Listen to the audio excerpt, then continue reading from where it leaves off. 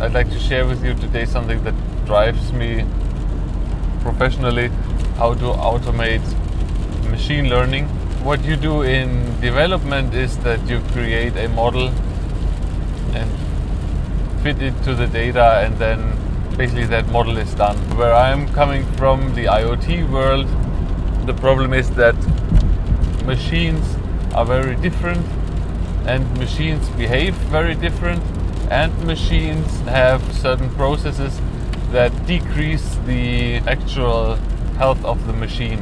So there is a wear in the machine. Problem is with models that are built on top of a good machine is that they do not work when the machine wears down.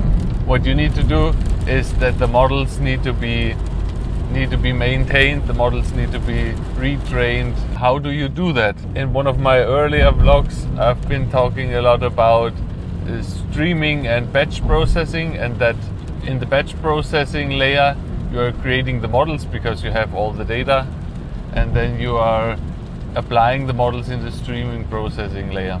The idea that you need to incorporate is this is a constant cycle. And what you don't want to do is you don't want to do this manually. You need to figure out a process of automatic retraining and automatic pushing into production of models. It starts the retraining phase. It automatically evaluates the training, and it works as long as it needs to create a good model.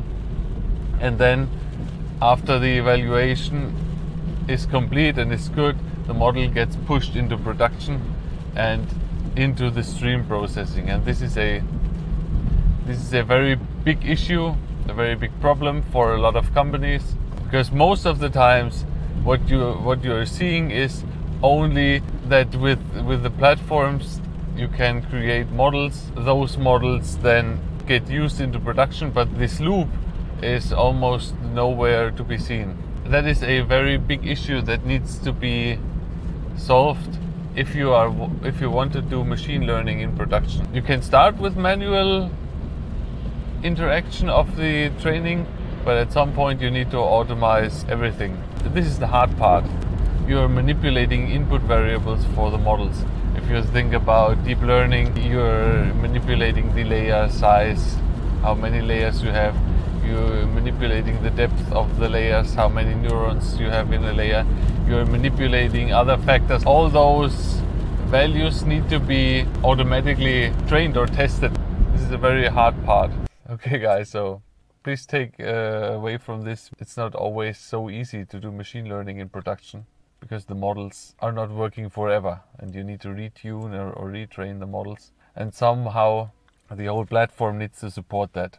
Otherwise it's a lot of manual work, and you cannot do that, especially if you want to operate at scale. Bye bye.